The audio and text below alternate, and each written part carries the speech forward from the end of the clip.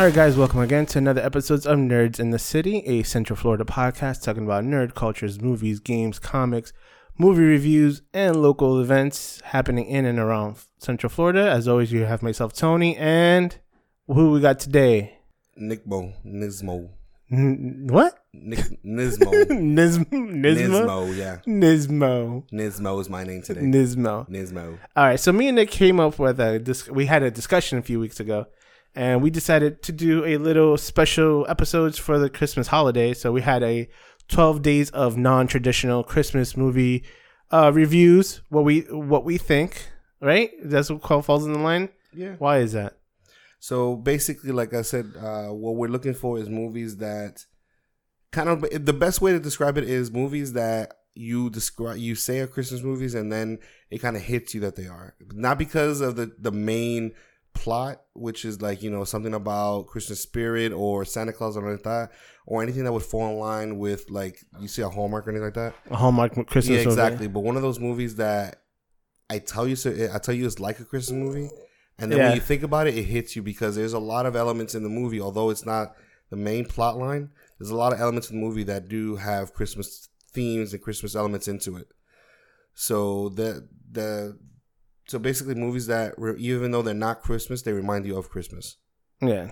So today's day 3 of our 12 Days of Christmas, or third movie of the 12 Days of Christmas movie review, is Gremlins.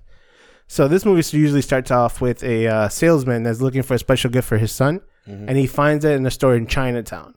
So the shopkeeper is like reluctant to sell him a mogwai, but he sells it to him, warning him to never expose him to bright light, water, or feed him after midnight. All of this happens in one night on the eve of Christmas, so Christmas Eve. Yeah. So the little mogwai is called Gizmo. So that's how you got your Nismo. And it produces little eggs and births gremlins, which tear up the town. It's so funny to hear you describe it because it's like, it's better that you do because obviously, I don't know, there could be those people that have never seen it. But it's just so funny because it's almost like you should know this. Yeah. But no, this one I would say is the closest, kind of like that very edge of like an actual Christmas movie versus a non-Christmas. Because like, Christmas is super themed, but it's not part of the main theme of this movie, which is, so like obviously, like we said, it's about the Gremlin character, which we grew up with. We grew up with it. It's such a beloved character. But obviously, the reason that we kind of fall into that kind of split of it being something of a Christmas movie is because there's a lot of, because obviously he was a gift. That was in the first place, right? Yeah.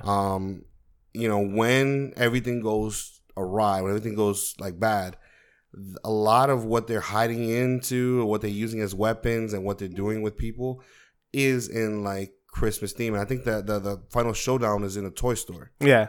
So yeah, Christmas definitely plays an interesting part in this movie, but technically, again, it's traditionally not a Christmas movie. It's not. Man, but I think this is such a great movie to watch during Christmas.